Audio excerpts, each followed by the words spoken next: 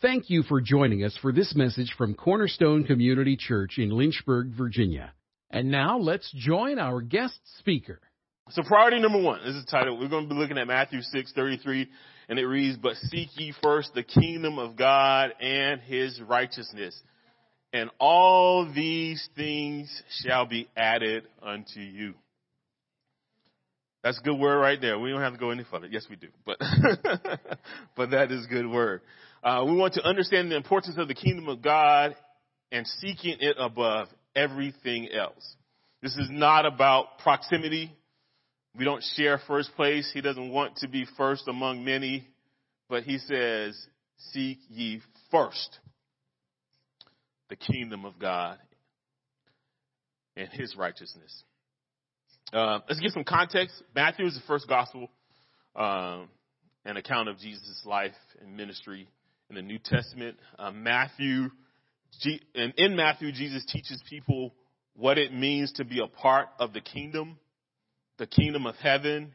He is betrayed and crucified. He raises again and commissions his disciples to spread the good news of the gospel. The Apostle Matthew, who is traditionally credited with writing the book of Matthew, seems to have written the gospel to a Christian audience, and they were either Jewish or highly familiar with Jewish traditions. Matthew presents Jesus as the Messiah, the promised descendant of King David, who would bring God's kingdom to earth and establish a time of peace and justice.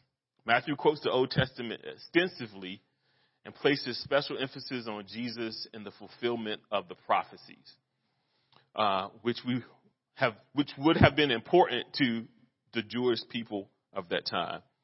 Matthew tells the story of Jesus with an emphasis on his role as Messiah and Christ. Here we find in this passage of scripture in the middle of Jesus' Sermon on the Mount. And that starts in actually chapter 5 and it goes into chapter 6 and goes into chapter 7 of Matthew. And in chapter 6 of the NIV version, I don't know what you have, it has subtitles within chapter 6. And so it opens with giving to the needy. Then it has a subtitle about prayer, fasting, treasures in heaven. And then it says, do not worry. And so this passage of scripture is under that subtitle in the NIV version.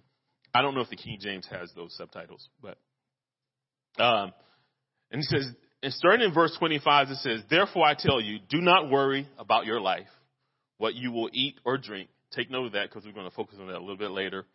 "About your body, what you will wear. Is not life more than food and the body more than clothes?" In verse 31, it reads, "So do not worry." Again, he's telling you not to worry. Did we hear that message earlier today about not worrying?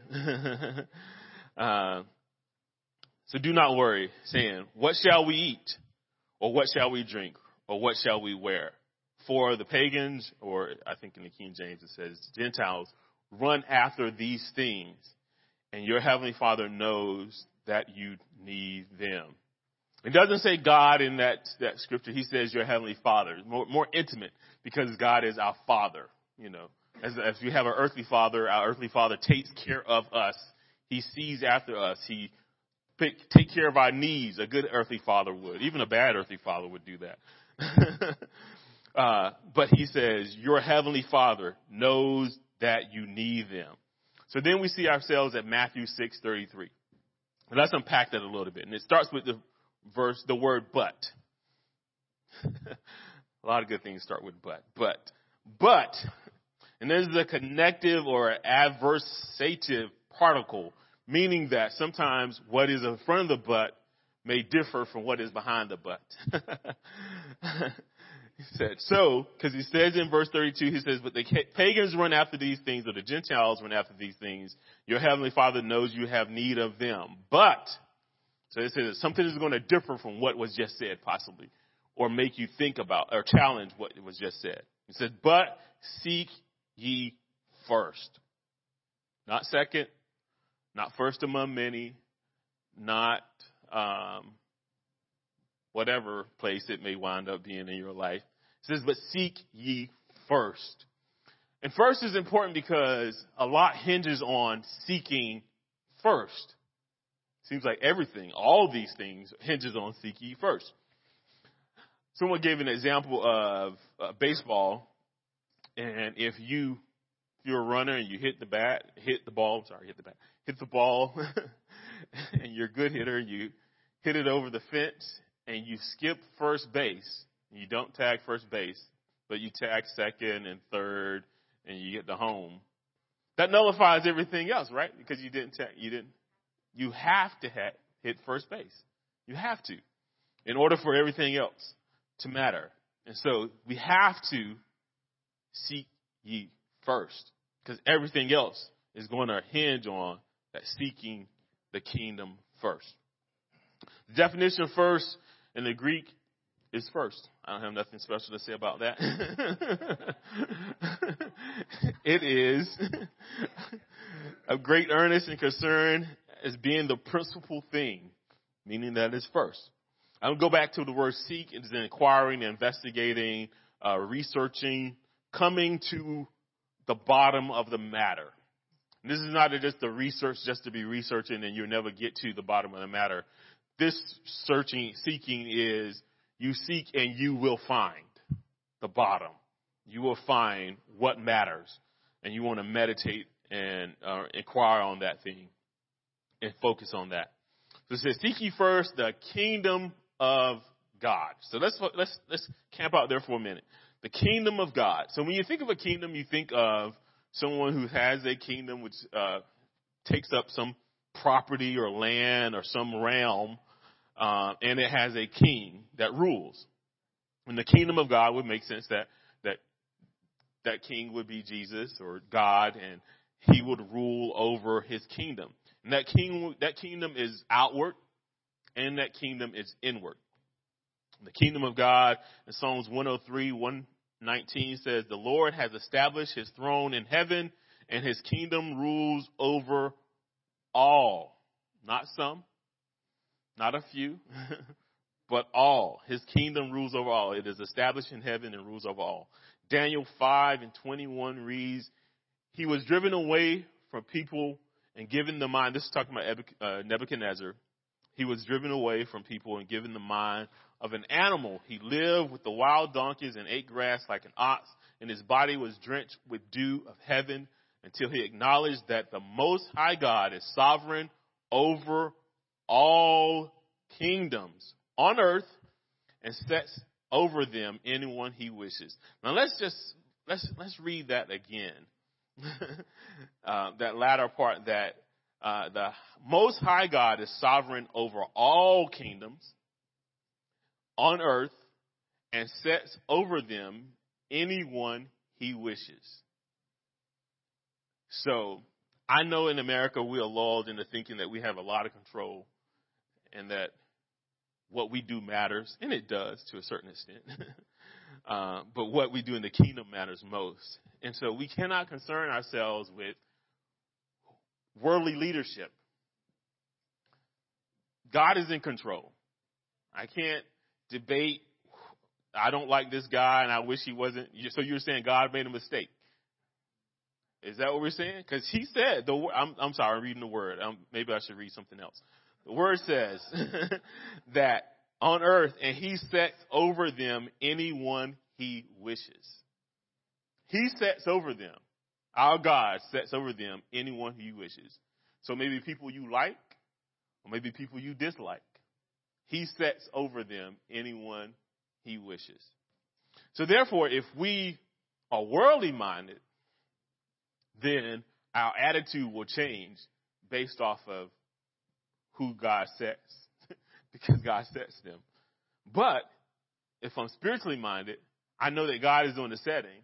So I always have joy no matter who has power, because ultimately God is in control, right? That's how I see it. Luke 17:20-21 says, Jesus says, the kingdom of God does not come with observation, nor will they say, see here or see there. For indeed, the kingdom of God is within you. Right? So the kingdom of God is without us. It's a realm. It sits in heaven. It oversees the earth. And then Luke says the kingdom of God is also within you. Psalms 103:1 says, "Bless the Lord, O my soul, and all that is within me." That kingdom is the region in my life that must have Jesus reign. It's that reason that says I must be born again. Because if I didn't need that kingdom within me, I wouldn't need to be born again. But I need to be born again to have Jesus rule in my heart. So he doesn't just rule outwardly, but he rules inwardly. He rules our thoughts. He rules our feelings and our emotions. He ruled in me. Unfortunately, when I got in the argument, and then Wednesday when I had to apologize, it was him ruling and saying, hey, you need to apologize. He ruled when he said, hey, you need to give this to him. And I was obedient in that fact. He wants to rule outwardly, and ultimately he wants to rule in men's hearts. The kingdom is eternal. Daniel 4:3 says, how great are his signs, how mighty his wonders. The kingdom is an eternal kingdom. His dominion endures from generation to generation. It goes on forever. When does eternity start? Can anybody answer that? And when does it end? It's eternal. Come on. Sometimes it's hard for us to grasp that. We are living eternally right now. 2 Peter 1:10-12 says, therefore, my brothers and sisters, make every effort to confirm your calling and election sure. I think that's the New Testament. King James Version says election sure. Mine just says election. For if you do these things, you will never stumble if you receive a rich welcome into the eternal kingdom of our Lord and Savior, Jesus Christ. So it is eternal. It does not end. Whereas earthly kingdoms will end. Earthly rules in America, they have 4-year cycles. In some countries, they rule for 20, 30 years, some a year. Who knows? But his rule is eternal. And so what earthly rule is just a speck of dust to what God's rule is. It goes on forever. The kingdom, seek ye first the kingdom of God. So when talking about the kingdom of God, some people ask, well, what is the kingdom? What is the kingdom of God? What does that mean? And we're going to look at that. His kingdom is righteousness, peace, and joy. Remember that old song, Righteousness, Peace, Joy? Ron Canoli? Yeah, I know it. I'm old. Romans 14, it says, for the kingdom of God is not eating. Remember that? It says, look at that. Eating meat, or some people say meat. Some versions say meat. Not eating or drinking, but righteousness and peace and joy in the Holy Spirit. So we're going to go to chapter 14 of Romans. Romans is my favorite book in the Bible, by the way. Or at least one of my favorite. It is top. I like them all, but yeah, Romans has a special place. Romans is good stuff. So Romans, I printed out a couple of versions that I like, and I printed the whole chapter out because I like the Message Bible and how it is worded. And you know, the Message Bible can be somewhat wordy, and sometimes things can be missed in translation. I think this version does it justice and what I wanted to get across. So we're going to camp out in Romans 14 and talk about the kingdom of God and what was going on during this time. Let me give you a little context about Romans. Romans is written by the Apostle Paul. I think it's his masterpiece. It explains God's plan of salvation by grace through faith in Jesus Christ. Paul passed on the truths that are followed even today by believers. And so it's constructed summary of Christian theology. It's carefully constructed summary of Christian theology. So we're going to look at Romans 14 in conjunction with talking about the kingdom of God. And so we're going to camp out a little bit. This is the Message Bible says cultivating good relationships. I think the NIV says the weak and the strong. I don't know. The King James, does it have a title of that chapter? No, maybe. I didn't look at it, but all right. We're going to read a message. All right, starting in verse 1. It says, welcome with open arms, fellow believers who don't see things the way you do. Let's just stop right there. Wasn't that me? Welcome, fellow believers who don't see things the way you do. And don't jump all over them every time they do or say something you don't agree with. Even when it seems like they are strong on opinions but weak in faith in the faith department. That's a good word, y'all. Remember, they have their own history to deal with. Treat them gently. For instance, a person who has been around for a while might be well convinced that he can eat anything on the table, while another with a different background might assume he should only be a vegetarian and eat accordingly. But since both are guests at Christ's table, wouldn't it be terribly rude if they fell into criticizing what the other ate or didn't eat? That's good, y'all. That's good. We could talk about a whole lot more than food when it comes to this.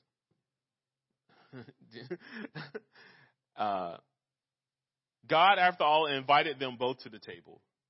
Do you have any business crossing people off God's list or interfering with God's welcome?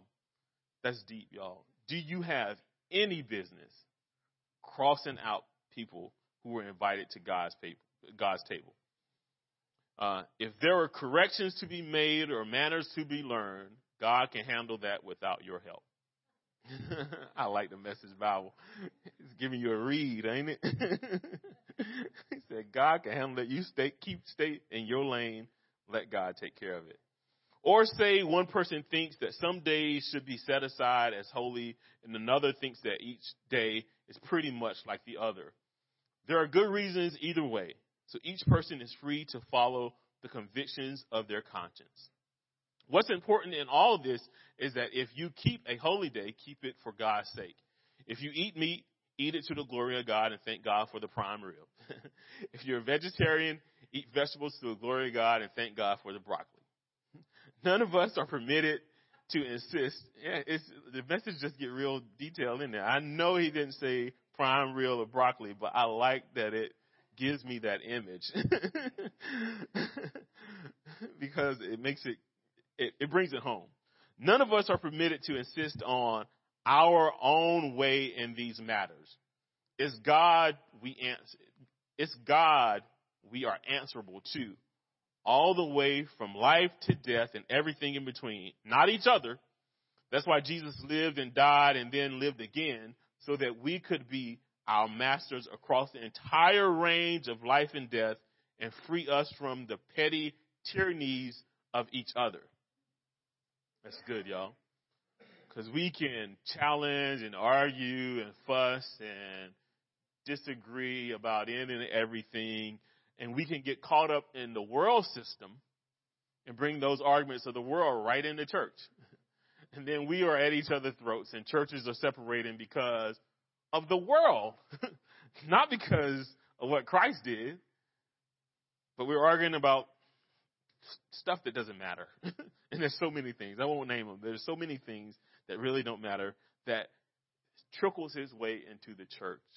And sometimes you'll see it even preached from the pulpit, and even people are teaching it and making it a principle. And it's like, that's not even in the Bible. It's nothing. We are making issues when God said there shouldn't be any issues. So where does this, verse starting in verse 10, says, so where does this leave you when you criticize a brother? And where does that leave you when you condescend to a sister? I'd say it leaves you looking pretty silly, or worse. Eventually you're going to end up kneeling side by side in the place of judgment facing God. Your critical and condescending ways aren't going to improve your position there one bit. Read it for yourself in the scripture. As I live and breathe, God says, every knee will bow before me, and every tongue will tell the honest truth that only I am God. So mind your own business. This is what the Message Bible says. So mind your own business. You've got your hands full just taking care of your own life before God, not trying to take care of somebody else's. Message is reading us today, y'all. Starting at verse 13. Forget about deciding what's right to each other. Here's what you need to do. Here's what you need to be concerned about. That you don't get in the way of someone else, making life more difficult than it already is. I'm convinced, Jesus convinced me, that everything as it is in itself is holy. We, of course, by the way we treat it or talk about it, can contaminate it. If you confuse others by making a big issue over what they eat or don't eat, You no longer are a companion with them in love, are you? These, remember, are persons for whom Christ died as well. Would you risk sending them to hell over an item in their diet or something that just fulfills their flesh? Don't you dare let peace with God, don't you dare let a piece of God's blessed food become an occasion for soul poisoning. God's kingdom isn't a matter of what you put in your stomach, for goodness sake. It's what God does with your life as he sets it right, puts it together, and completes it with joy. Your task is to single-mindedly serve Christ. Single-mindedly serve Christ. Do that and you will kill two birds with one stone, pleasing God above all and proving your worth to the people around you. That's good word. It's good word. That is looking at the kingdom of God and his righteousness. The kingdom of God is not arguing or bickering in the kingdom. And it is easy, it may be hard for us to take that in because we have become a part of this world system. And I don't know at what time in life you accepted Christ in your life, and now you're having to learn anew. And now you're having to take off the old man and put on the new man, and now you're having to renew your mind. And now you're having to think about the way I did things doesn't represent the kingdom, and I need to do something different now. I live a different life because I'm seeking the kingdom of God and his righteousness. So that kingdom, like I said, included righteousness, peace, and joy. The righteousness is not just morally good righteousness, but God's justice and righteousness. It's probably God's judicial approval, the verdict of approval, the approval of God's, of his divine approval. Romans 3, starting at verse 21, it reads, "But now the righteousness of God, apart from the law is revealed, being witnessed by the law and the prophets, even the righteousness of God through faith in Jesus Christ to all who believe. For there is no difference, there's no Jew nor Gentile, for all have sinned and fall short of the glory of God, being justified freely by his grace through the redemption that is in Christ Jesus, whom God set forth as a propitiation of sacrifice or atonement by his blood." So the righteousness he's talking about is what Christ did on the cross. It is that righteousness that is the kingdom that we should seek. We should seek after that. And that is what keeps us in unity. If we're focused on this and not on what the world is talking about, then we're unified in this righteousness. And this righteousness is not something that we earn, of course, but it's something that he gave for all of us freely, and we must believe and accept it. Romans 4 says, "Now it is not written for the sake alone that it was imputed upon him, but also for us." It's talking about Abraham, Romans 4:23. It says it is imputed righteousness on us. So we don't deserve it, y'all. I don't deserve. We've all sinned and fallen short, and we realize we have no glory. But because of what Christ's work did on the cross and his blood covering me, then he has imputed righteousness on me. So now I can say I am the righteousness of God through faith in Jesus Christ. And that is the only way that I can be righteous in his sight and that he will receive me in his kingdom, is that I accept that and live under that righteousness that he's given me. And all our arguing and quarreling and disagreements or whatever else that we can do to divide ourselves, God makes it clear that the cross is for all believers and that we are all on the same playing field. No matter how wealthy or how poor, no matter what color your skin is, no matter where you was born, he died for everyone. Is that true? Right? I want to make sure. He died for us all. And his righteousness is imputed to us. We can be self-righteous, but that's not going to get you into heaven. But his righteousness is accepting what he did on the cross. His peace is joined together. It's the same peace that you find in Hebrews. We talk about the gifts of the fruit of the Spirit. His peace. His peace is properly wholeness. It is the essential parts joined together. Peace, God's gift of wholeness. Let me say that again. Peace is God's gift of wholeness. One's peace is not just quietness or rest, which is good because we need to rest in our mind and we need harmony as well, but it is making you whole. And we are made whole because we are at peace with God. God is not looking at us as adversaries, but he looks at us as his children now. And what peace does that give you to know that I'm not adversarial to our God? And somebody said in a song, I remember saying that I'd rather be in the hand of an angry God than not in his hand at all. And how true that is, because if I'm not in God's hand, where am I? I need to be in his hand. Whether he's angry, and he is not angry, because he sees the blood covering us, and he sees his son Jesus in us. And so he loves us.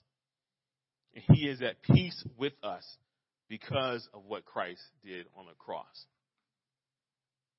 So we have righteousness, peace. Oh, let me read this. Talking about peace, it says, there is a lot of folks that are looking for tranquility, and they're going through circumstances that are very tiring, and they will like a little psychological or emotional relief, don't we? That's the peace we want. They like a little peace. Paul is not, however, talking about tranquility alone. Peace with God means that we don't have hostility between God and man, not simply tranquility of mind, which we're looking for. That tranquility indeed flows from knowing that God is not hostile towards us. I have peace knowing that I have a God who is working in my favor and not against me. And greater is he that is in me than he that is in this world. Because the world is working against me. The world is trying to fight all that I have in me. But he is greater. He is working on my behalf. To have righteousness, peace, and the kingdom of God is joy. This joy is just joy. It is delight. It is favor that leans towards God. Grace or God's favor is this joy. We have joy because of his grace. We have joy because of Jesus. We have joy because of the finished work of the cross. We have joy because of deliverance from sin. We have joy because my name is written in the Lamb's Book of Life. I have joy because of the love of the saints, because of the brothers and sisters in Christ. I have joy because God knows the depths of my heart and he loves me the same. Does that not give you joy? That he knows me inward and outwardly, and yet he still sent his son to die for me. Let's make it personal for you as well. And he knew all of your mess ups and hiccups in life, and he still said, you're worth dying for. He knew all your problems you were going to have and all your shortcomings, and he said, you're worth dying for. That gives me great joy, y'all. Because sometimes you don't feel worthy. This is just me. I don't feel worthy. But no matter, I think I've done this example, $20 is $20 if you put it on the street, if you put it in the mud, if you sprinkle crack on it, it's still $20 and it still has the same value. Man, I want to be real. Because we will value people because they've done some things in their life. Or they're messed up. Or they're sitting on the street and they look a little strange. And we say, oh, that person may not be worthy of you speaking to. It may not be, and we decide that we're not going to share the gospel to them, and Christ has invited them. And now we're determining who comes to the table, right? We're making a decision that they're not worth coming to the table. And Jesus is saying, I died for you all. And this is a gross example. But no matter if you have a little bit of poo in a glass or a lot, I don't want either one. And so you may think, well, I just got a little sin. And you think you got a lot of sin. And God is saying, I don't want either glass. You're not going to say, oh, well, no, you don't want either one, right? So let's not get self-righteous into thinking, well, my sin is a little bit less. So what I came from a better background, or I had my parents both. God is saying, I died for everyone. I died for everyone. No matter what their background looked like, what they came from, I died for them. And if we accept this righteousness, peace, and joy in the kingdom, if we seek this first, meaning that is priority one, then all these things that the Father knows, our Heavenly Father knows we have need, He will add them to you. Whew, that's good, y'all. I'm going to jump down because I think I'm running long today. It is back to the Message Bible. It gives us. It says, looking at Matthew 6:30 and 33, it says, if God gives such attention to the appearance of wildflowers, most of which are never even seen, don't you think He'll attend to you? Take pride in that. He will take pride in you, do His best for you. What I'm trying to do here is to get you to relax, to not be preoccupied with getting so that you can respond to God's giving. People who don't know God and the way He works fuss over these things, but you know both God and how He works. Steep your life in God's reality, putting Him first. God's initiative, God's provision. Don't worry about missing out. You'll find all your everyday human concerns will be met. He knows you have need before you need it. And it hinges on us seeking Him first. Putting the kingdom first. The main thing, which is Christ, His dying on the cross for our sin, His joy, His peace that He's given us. And He's given us, and we can, because of His peace He's given us, we don't have to be quarrelsome with our brothers and sisters in Christ.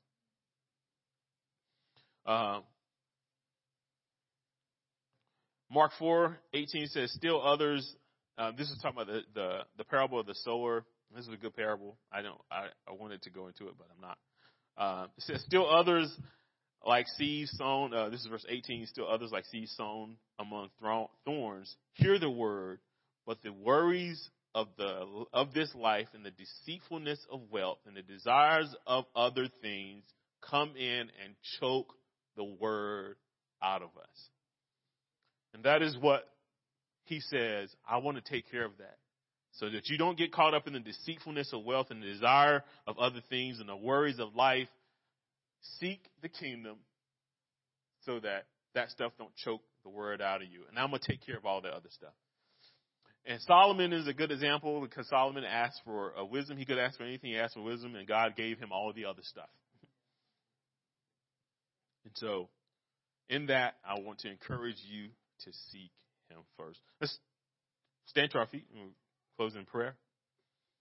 And then I think Jackie's going to dismiss us, but I do want to pray. Dear Lord, we just thank You for Your grace. We thank You for the word. We thank You for seeking Your kingdom first. And it all hinges on that. So many times we do get caught up in the world and wealth, and we've been fooled into thinking that that's more important than You. But let our hearts be turned towards You today. And let all that we are within and without be focused on You and Your kingdom. And let us rest assured that You're going to take care of everything else. Even the minor things at work and even in our family and our children and our wives, our husbands and extended family. You're going to take care of that, Lord God. And it is my job to just seek You first. So I make You priority one right now. I don't know what You did yesterday. You might have been below it, priority 12. But we're going to change that today and going forward, that we, in every day, in every situation, make you number one, that our focus is on you and your kingdom and sharing your kingdom with others, and that you're going to take care of all our needs because you're our Heavenly Father. So we thank you. We're grateful because of your grace and your mercy towards us, and we just love and appreciate you, Lord Jesus. Amen. Thank you, brother. Can I go back to that $20 bill for a second? Yes, go right ahead. If you're on the other side of that $20 bill, and maybe you've been dropped on the floor, maybe you've been swept out the door, maybe you've been driven over in the highway, God made you in His image. That's what gives you value. No matter what you've done, no matter what's been done to you, you have value. You are worthy. And when somebody comes along and picks up that dirty, torn, crumpled $20 bill and takes it to the place where they know the value, they take it to the bank. What do they get for that $20 bill? They get $20. Doesn't matter. So God values you, and He gives you your value. Amen.